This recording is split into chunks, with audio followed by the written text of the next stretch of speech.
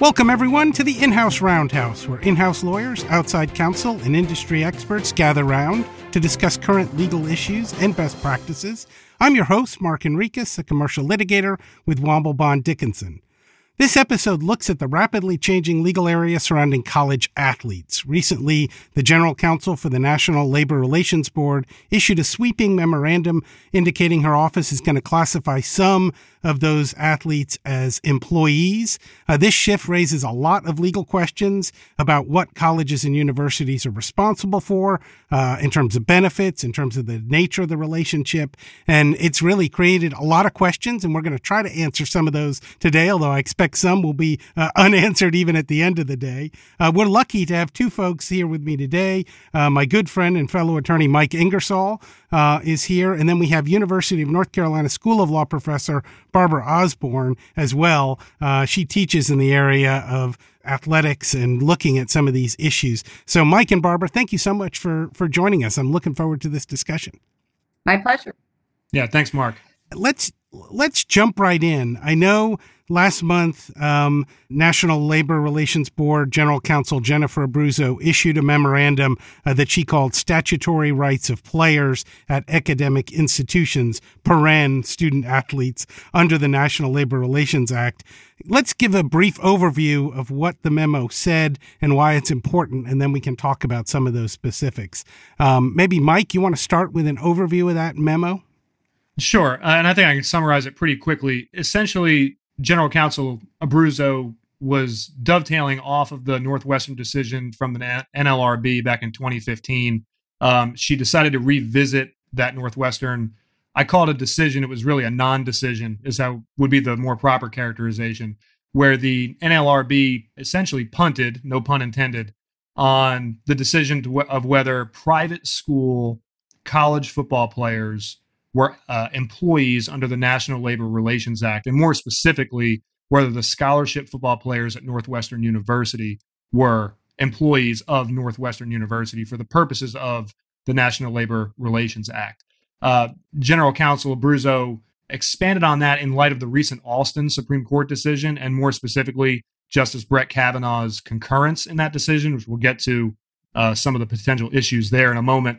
But essentially, she has decided that her office, the General Counsel's Office for the National Labor Relations Board, moving forward, will prosecute labor disputes under the National Labor Relations Act brought by student athletes as employment disputes, and will attribute employment status to athletes, or to college athletes who bring claims under the NLRA. She leaned on very heavily Justice Kavanaugh's concurrence in the Alston decision. She also made the point of saying that any mischaracterization of college athletes as quote-unquote student athletes, which is a nomenclature that's been used for decades now, developed by Miles Brand and the NCAA back in the 70s in direct response to workers' compensation claims from college football players, that use of that terminology, student athlete, will itself be considered a violation of the National Labor Relations Act as far as her office is concerned. Importantly, it's just the memo is essentially guidance. It's not, it hasn't been adopted by the NLRB as its official position with respect to college athletes. And more importantly, the memo itself appears to be, we'll get into this also, appears to be relatively limited. It's unclear how limited, but I think it's safe to say that it only applies right now to private colleges and universities, because the National Labor Relations Act only applies to private schools. Thanks, Mike. That's great. Barbara, I'm interested in your perspective. How significant is this memo? I know it's gotten a lot of attention. What's your view on is this really a sea change? What does it mean for folks? It has gotten a ton of attention, and I think it's been mischaracterized in the attention that it's getting. And that in itself can be incredibly dangerous. The fact that the memo exists raises more questions than it answers, absolutely. And, Mike mentioned a few things about the memo itself. There's this whole section on mischaracterizing student athletes. And it does quote back to what Mike had said was this nomenclature that was made up by the NCAA. And that is actually a myth that has been perpetuated through media, through academic research, because once somebody writes it, then somebody else quotes them, and then it just keeps getting cited over and over. But in research that was done, found that the term student athlete was actually used in a case in the 1950s. So it may be that lawyers coined that term and not the NCAA. So I think this is, when I said it was dangerous, I think it's dangerous because I think it emboldens people to now, or in a way invites people, or I shouldn't say people, I should say it invites student athletes to file claims that they deserve to be paid as employees. And, that opens a whole new can of worms. Let me ask about the term in specific, because it's certainly gotten a lot of attention. Let me go back to you, Mike. Do you think colleges should scrub that term from their literature and replace it with something like college athletes, or is this narrow enough that it's not worth doing? I agree. It's kind of become ingrained. I think everyone knows what you're talking about when you say student athletes, and it ties into all the other legal issues surrounding athletes, whether it's, the image and likeness stuff that you're working on. I mean, there's a lot that goes with that terminology. What do you think is happening, should happen? Let's start with Mike. I want your take too, Barbara. Well, my advice to private colleges and universities, at least for the foreseeable future, would be for them to scrub that language, at least in the short term, assuming they feel like they're in any way in danger of having to defend employment claims by their athletes in front of the NLRB or in front of an investigation led by the General Counsel's office at the NLRB. That would be my professional advice to them in terms of risk management and risk mitigation for the short term. My personal feeling about it is that, words have meaning, words matter. I'm a former college athlete myself, a student athlete myself. The running joke, and I'm sure that Mark is, as a colleague and as frankly a superior at the law firm, I'm sure you don't want to hear this. But when I was always asked what my major was in college, I'd tell people football and that my minor was school. The reality was that it ate up. Sports was football was my focus when I was in college. It was. I took school seriously, but football ate up the majority of my schedule and the majority of my time. Right. And our listeners may not know, but Mike played football at University of North Carolina and then went on to a pro career with the Buccaneers and Patriots as well. So he has that experience as a athlete first, and obviously now become a lawyer first, and a very good one at that. But I think that is an interesting context because it's such a common term. But Barbara, what's your thoughts on the terminology? So actually, I am also a very proud former student athlete. And I always thought of myself as a student athlete, as a high school athlete, as a college athlete. Barbara was an all-American track and field, correct? Right. Gotcha. And so track and field athletes, obviously not the revenue producing media firestorm, I guess, that college football is, right? But, it's interesting saying that misclassifying as a student athlete, I don't necessarily know that just using the term misclassifies as much as you need to now, according to that memo, you need to identify these people as employees. And the NCAA rules right now don't allow that. So we have, Right. a conundrum, right? So from a legal sense, you want to give advice saying you don't want to risk misclassifying someone by using this terminology, but by using that terminology, you are setting your institution up for being investigated for NCAA rules infractions, which are also costly and create litigation, right? Yeah, so it really is. It sounds like a potential catch-22 between the, trying to follow this guidance and then the rules. Let me take a step back, and I know we may not have a perfect answer, but do you guys have a sense of what group of college athletes are covered by this memo? In other words, is it everybody that, plays a sport on a college team? Is it only the high profile football players and or basketball players that get all the attention and seem to be the subject of these other NLRB actions? What do you think, Mike? Let's start with you. Who's covered? Yeah. So I think Barbara and I are on the same page with this. The memo is very squishy. It defines certain players as a defined term, capitalized term in the memo itself, but it doesn't actually provide the definition for the defined term. We already talked about universities, and it mentions at colleges and universities capitalized. It doesn't specify whether that's all colleges and universities, but the NLRB has jurisdiction only over private colleges and universities. So we think it's safe to say that this only applies to private colleges and universities. In terms of the number of athletes and which athletes it applies to, I'll take it back to the Northwestern decision. The Northwestern, or I should say the non-decision, the Northwestern non-decision applied only to, and explicitly applied only to, scholarship football players at Northwestern University.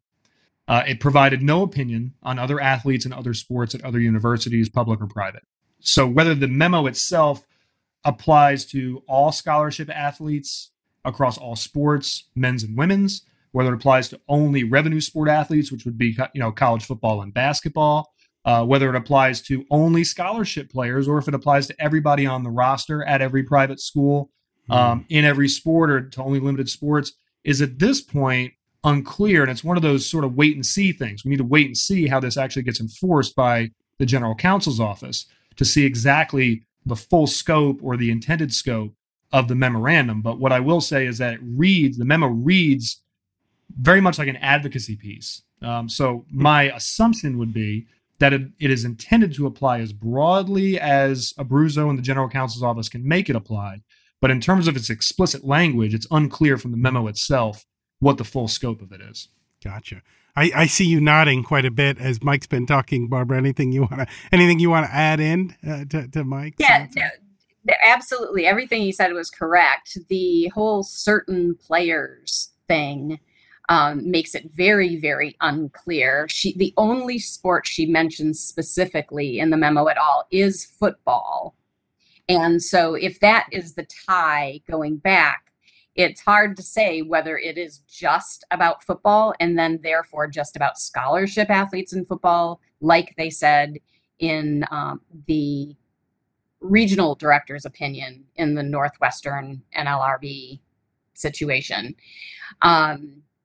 which again opens another whole can of worms, because if you're only talking about scholarship football players and protecting them under the NLRA, you're sort of leaving vulnerable.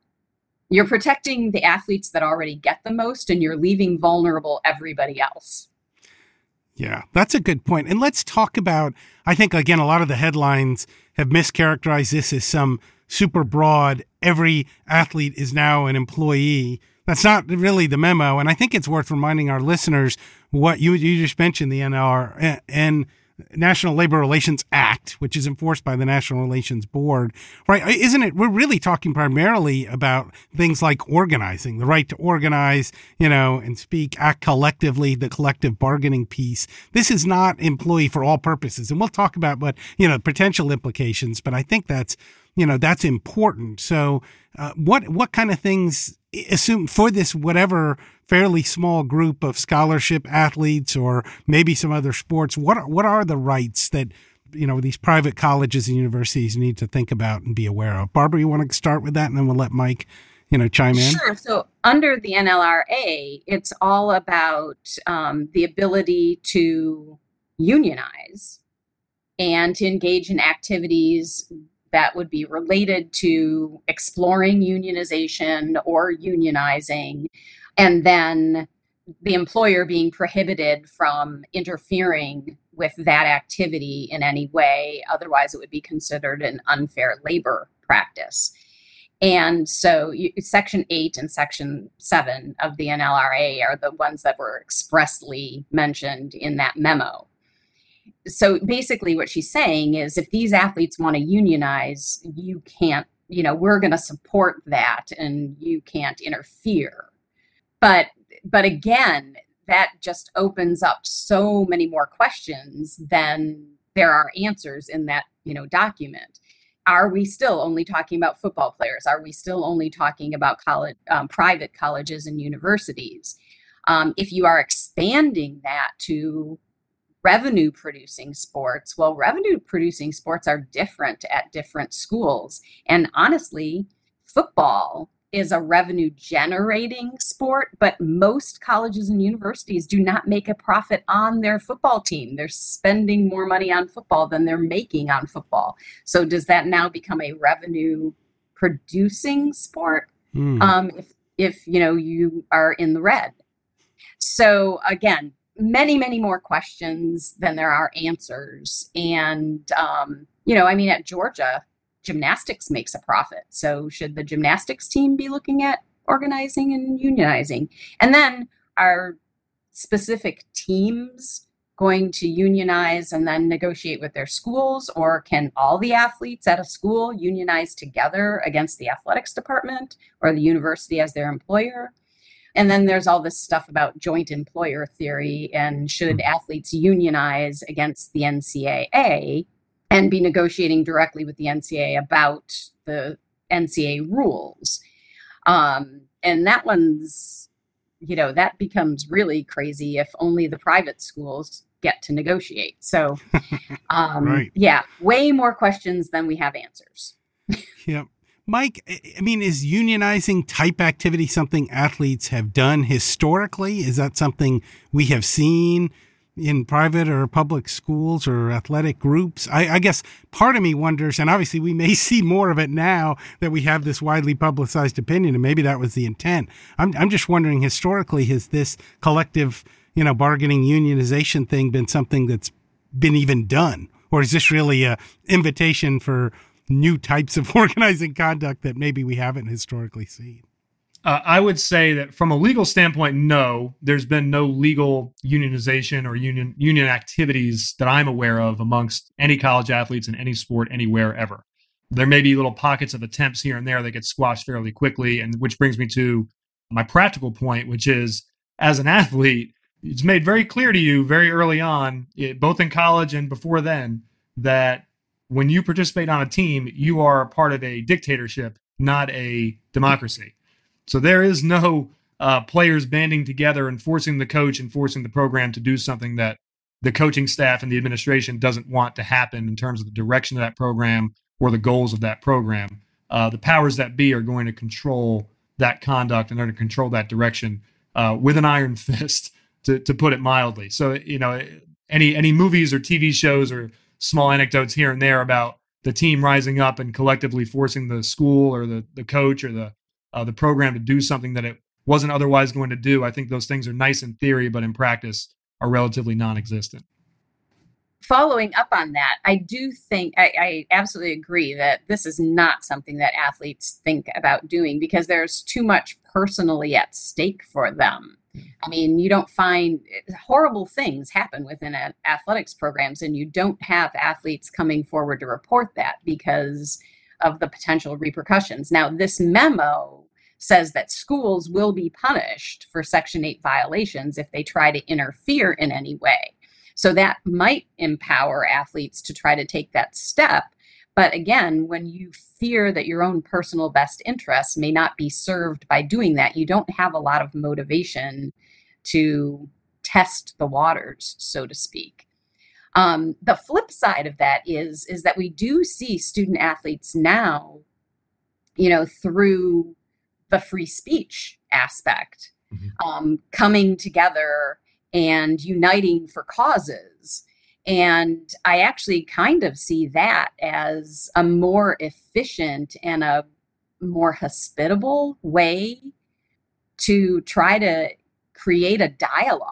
So if athletes have concerns, opening the door and having a dialogue with them to find out what those concerns are and what things could be done to make things better would go a long way.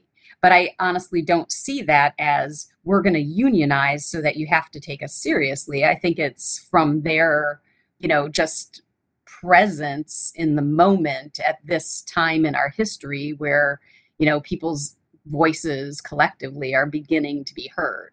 A good example of that is last season's college football season, when you saw several teams amongst the Power Five conferences sort of banded together, whether it be through a hashtag or some other type of social media campaign.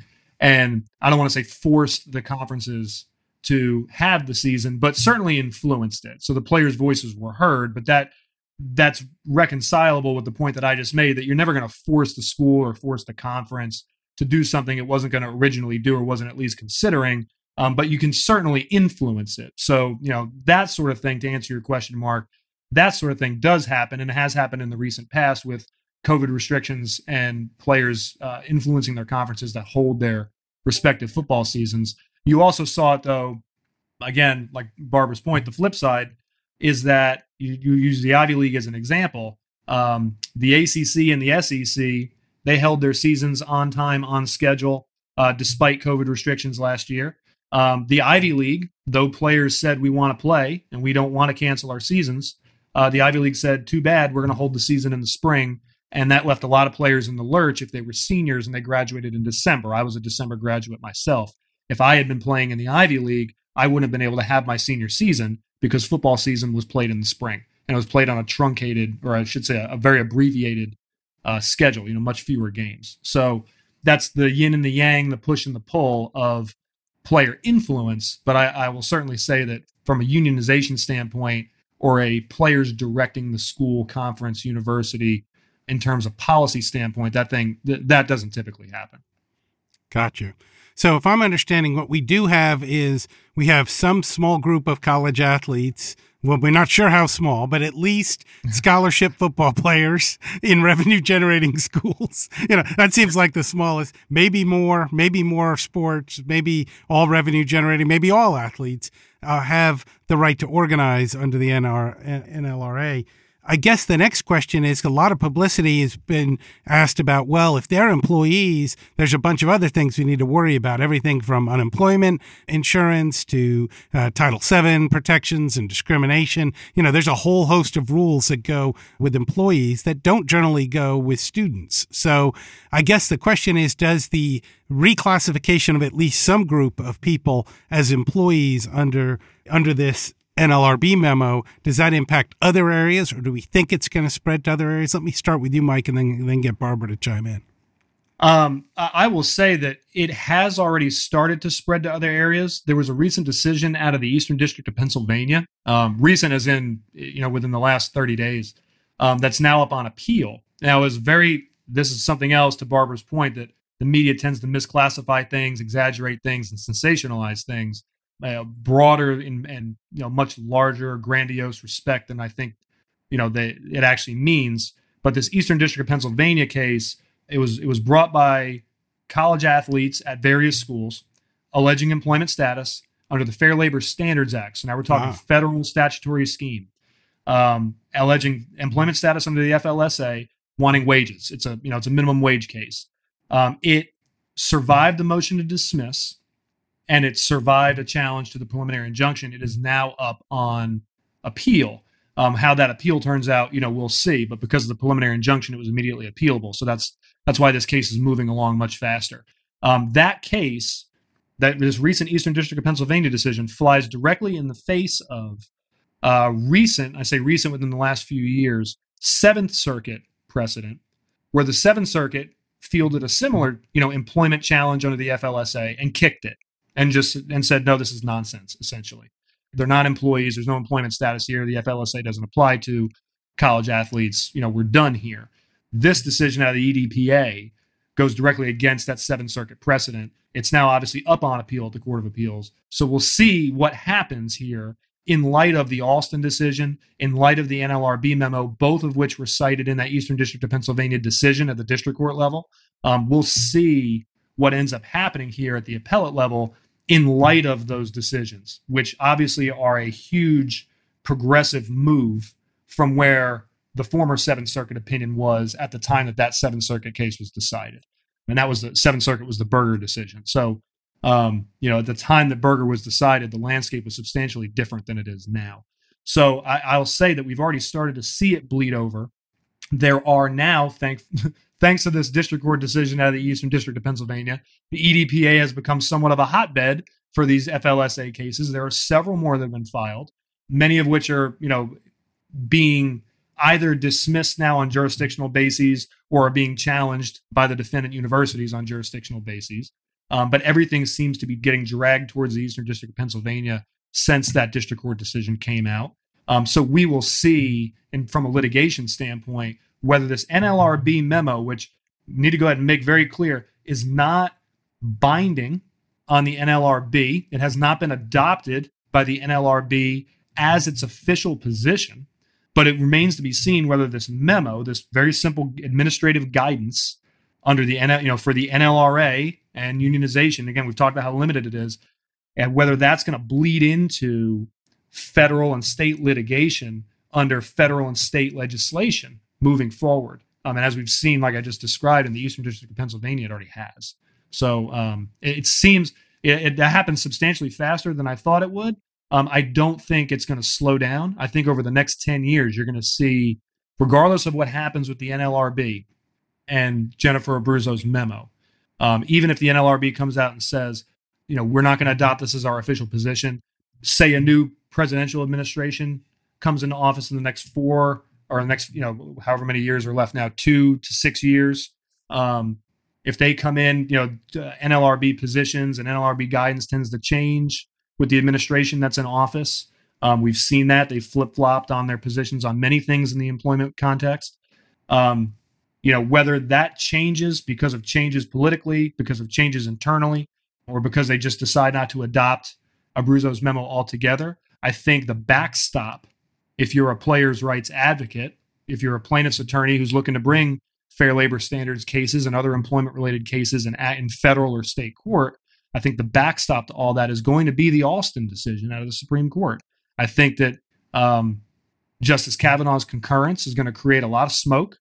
Again, it's a concurrence. Barbara and I were talking offline a little bit about this, and I'm sure she'll expand on this point, but the concurrence decided and offered opinions on things that were not directly in front of the Supreme Court in the Alston case, that weren't before the majority and were the basis of the majority opinion. It went much beyond that. But that concurrence is being cited over and over and over again. Now we're seeing both in academic articles, in news articles, and now in actual litigation being filed in federal court.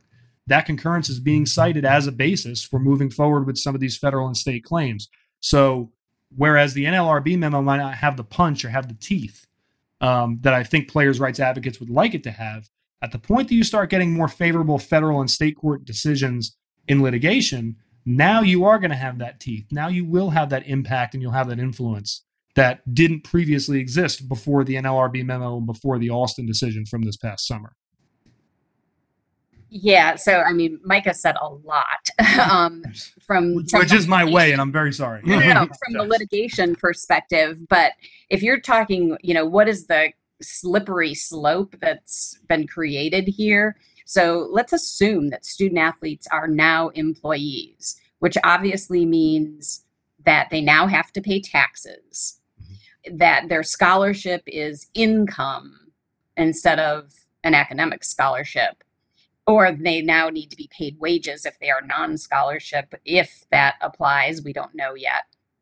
For anybody who's getting need-based financial aid, or Pell Grants, even if you're on a full scholarship. Many football players and men's basketball players also qualify because of need for additional funding beyond their academic scholarships.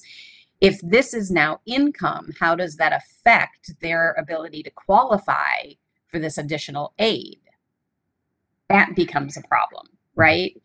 For student athletes who are still dependents on their family's taxes, are they going to have to be no longer dependents, or how is this going to be taxed on their family, parents filing jointly or whatever? So there's all sorts of tax implications here. From that workers' compensation perspective, if you're an employee and you're hurt on the job, then you can qualify for workers' compensation. We have this long line of workers' compensation cases, and we have some states that expressly exclude student athletes from their workers' compensation. But all these other workers' compensation cases in the past have said student athletes are absolutely not employees.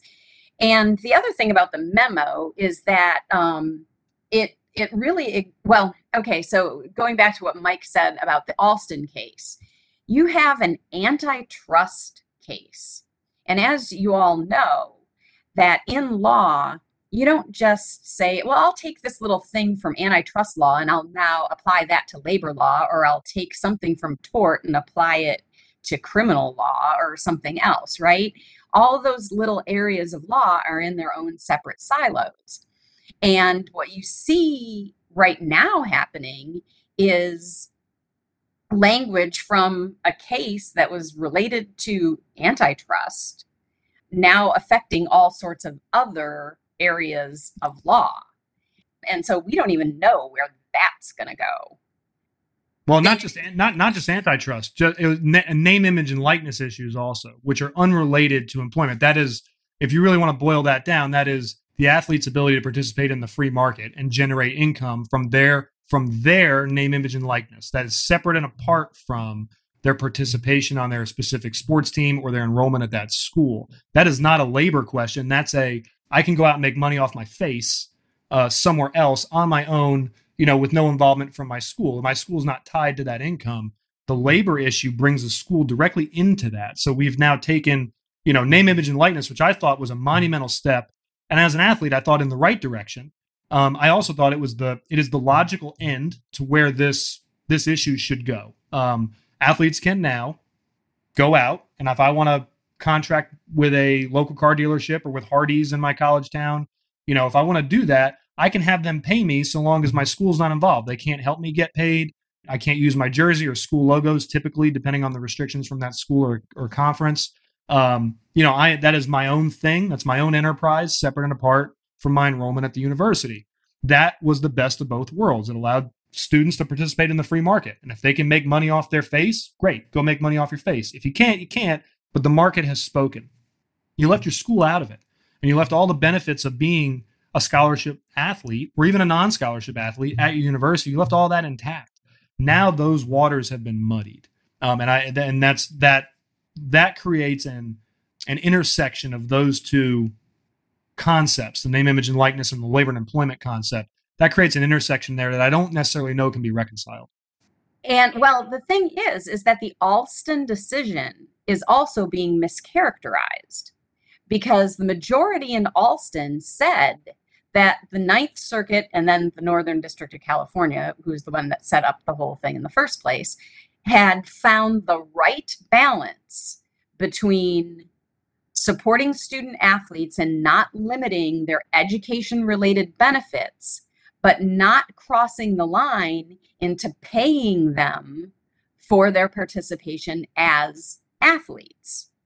That's what the majority said, right? And now you have this other stuff saying, no, we think you should pay them, even though the Supreme Court's decision very clearly said, Alston very clearly said that they were supporting that concept of student athlete with unlimited education-related benefits and no pay for playing.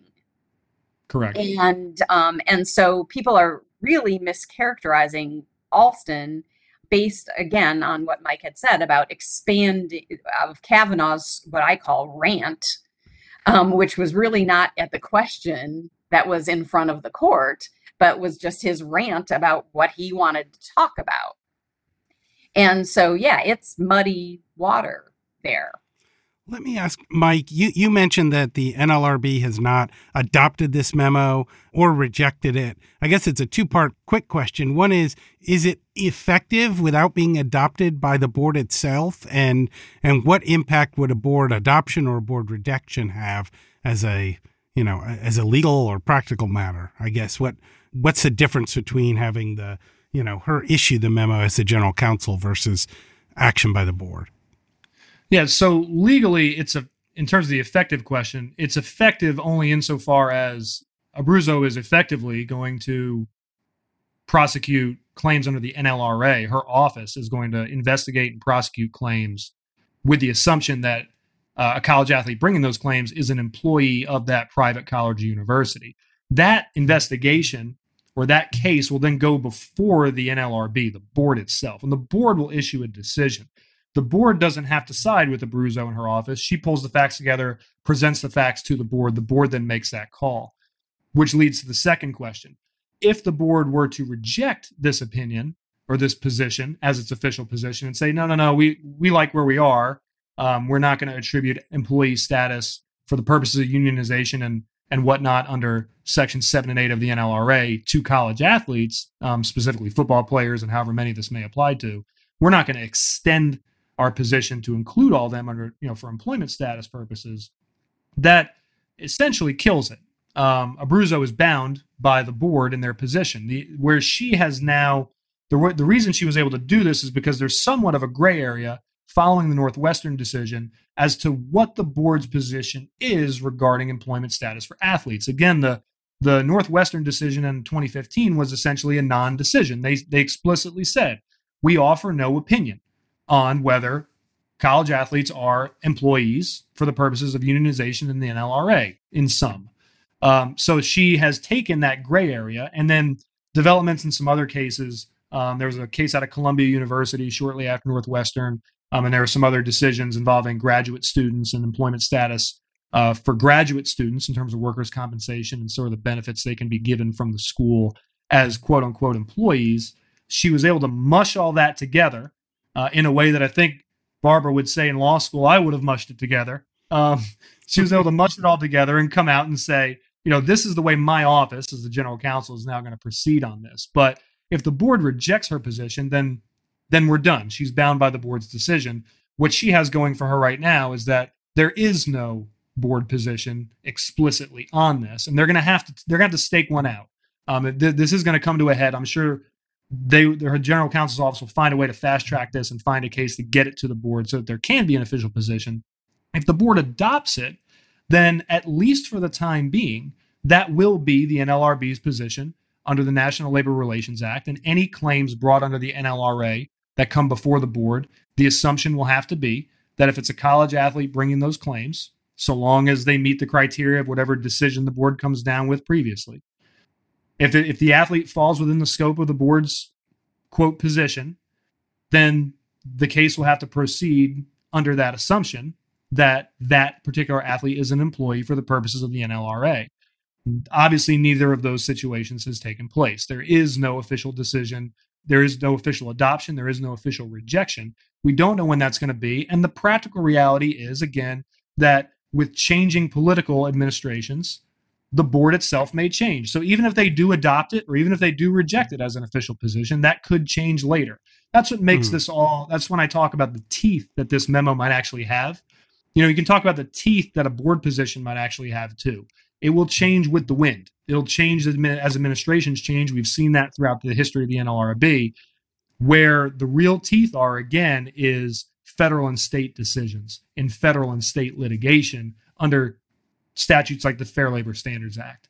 When those cases start to pop off and there start to become affirmative decisions in favor of college athletes for the purposes of wages, for the purposes of employment and whatnot, that's where you'll start to see a little bit of a sea change when that legal precedent starts to build and that case law starts to build.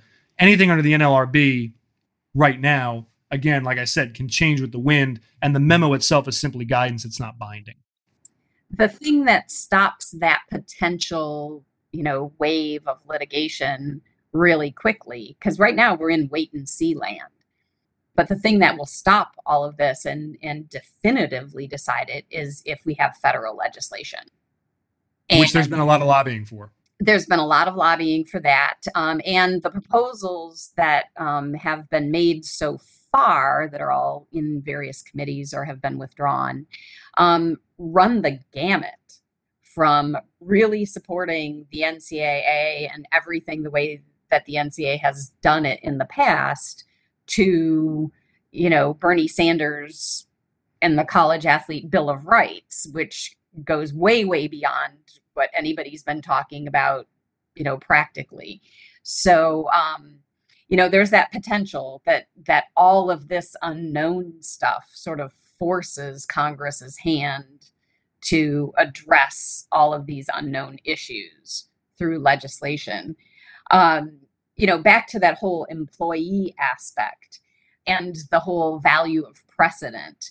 There are 37 cases that have been decided that state very, very clearly that student athletes are not employees. Student athletes do not have rights as athletes, and that they are voluntary participants in an extracurricular activity. And so we have to also reconcile the precedent from all of those cases in how we do this stuff going forward. It's great. Well, I think you've done a great job kind of going beyond the headlines to actually talk about what this memo is and isn't. Let me give you, I know we're almost out of time, one chance for any final parting comments, words of wisdom, takeaway. You've given that preview of where we may be going, either on the legislative or judicial front. Mike, let me start with you. Anything else you want to add to, that we may not have had a chance to address so far, or any final comments? I don't think that this is. I don't think anything's on fire right now. I'd say that that's contrary to the impression folks may get from media coverage and really from, personal opinions from athletes and maybe what they're seeing on television right now. I don't think that I don't think the sea change has happened yet. I do think that to the extent Justice Kavanaugh's concurrence continues to gain traction, he did provide a roadmap for the employment argument moving forward in federal and state legislation and federal and state litigation as well. He's provided that roadmap for those challenges, and absent some legislation, some legislative fix, if that concurrence does take hold, and that becomes, which again is rare with Supreme Court decisions, that a concurrence or a dissent actually becomes sort of, the crux of an opinion. If that becomes the crux of that Alston decision, and it expands beyond the antitrust and beyond the name, image, and likeness space, and now gets continually and consistently used in the labor and employment context, I do think at that point there may be issues. And those issues could extend to not just private colleges and universities, but also to public ones. Right now, though, I think that the NLRB memo is limited to only private schools. I think that it's limited to a very discrete class of athletes. And I also think that's limited in terms of its actual impact. It's only guidance. There is no official position yet. Schools would be wise to heed some of the forecasting that's in that memo and make some adjustments to their internal practices for the short term. But I don't think that, I don't think anything's on fire. There should be no rush to judgment at this point until we have some final binding case law and a final binding opinion and position by the NLRB. Great. Thanks. Barbara, I'll let you have the final word. Yeah, I pretty much agree. I don't think it's a disaster yet. I think there are so many unknowns that there are a lot of people that are just playing wait and see right now because there are, frankly, more questions than answers. If there is traction, obviously the legislature always, if they think the Supreme Court decided wrong, they always have the ability to create legislation to fix that. And so we may see that, but then on the other hand, there's the be careful what you wish for, because I don't know necessarily that our federal legislature is in a position right now to fix things very well.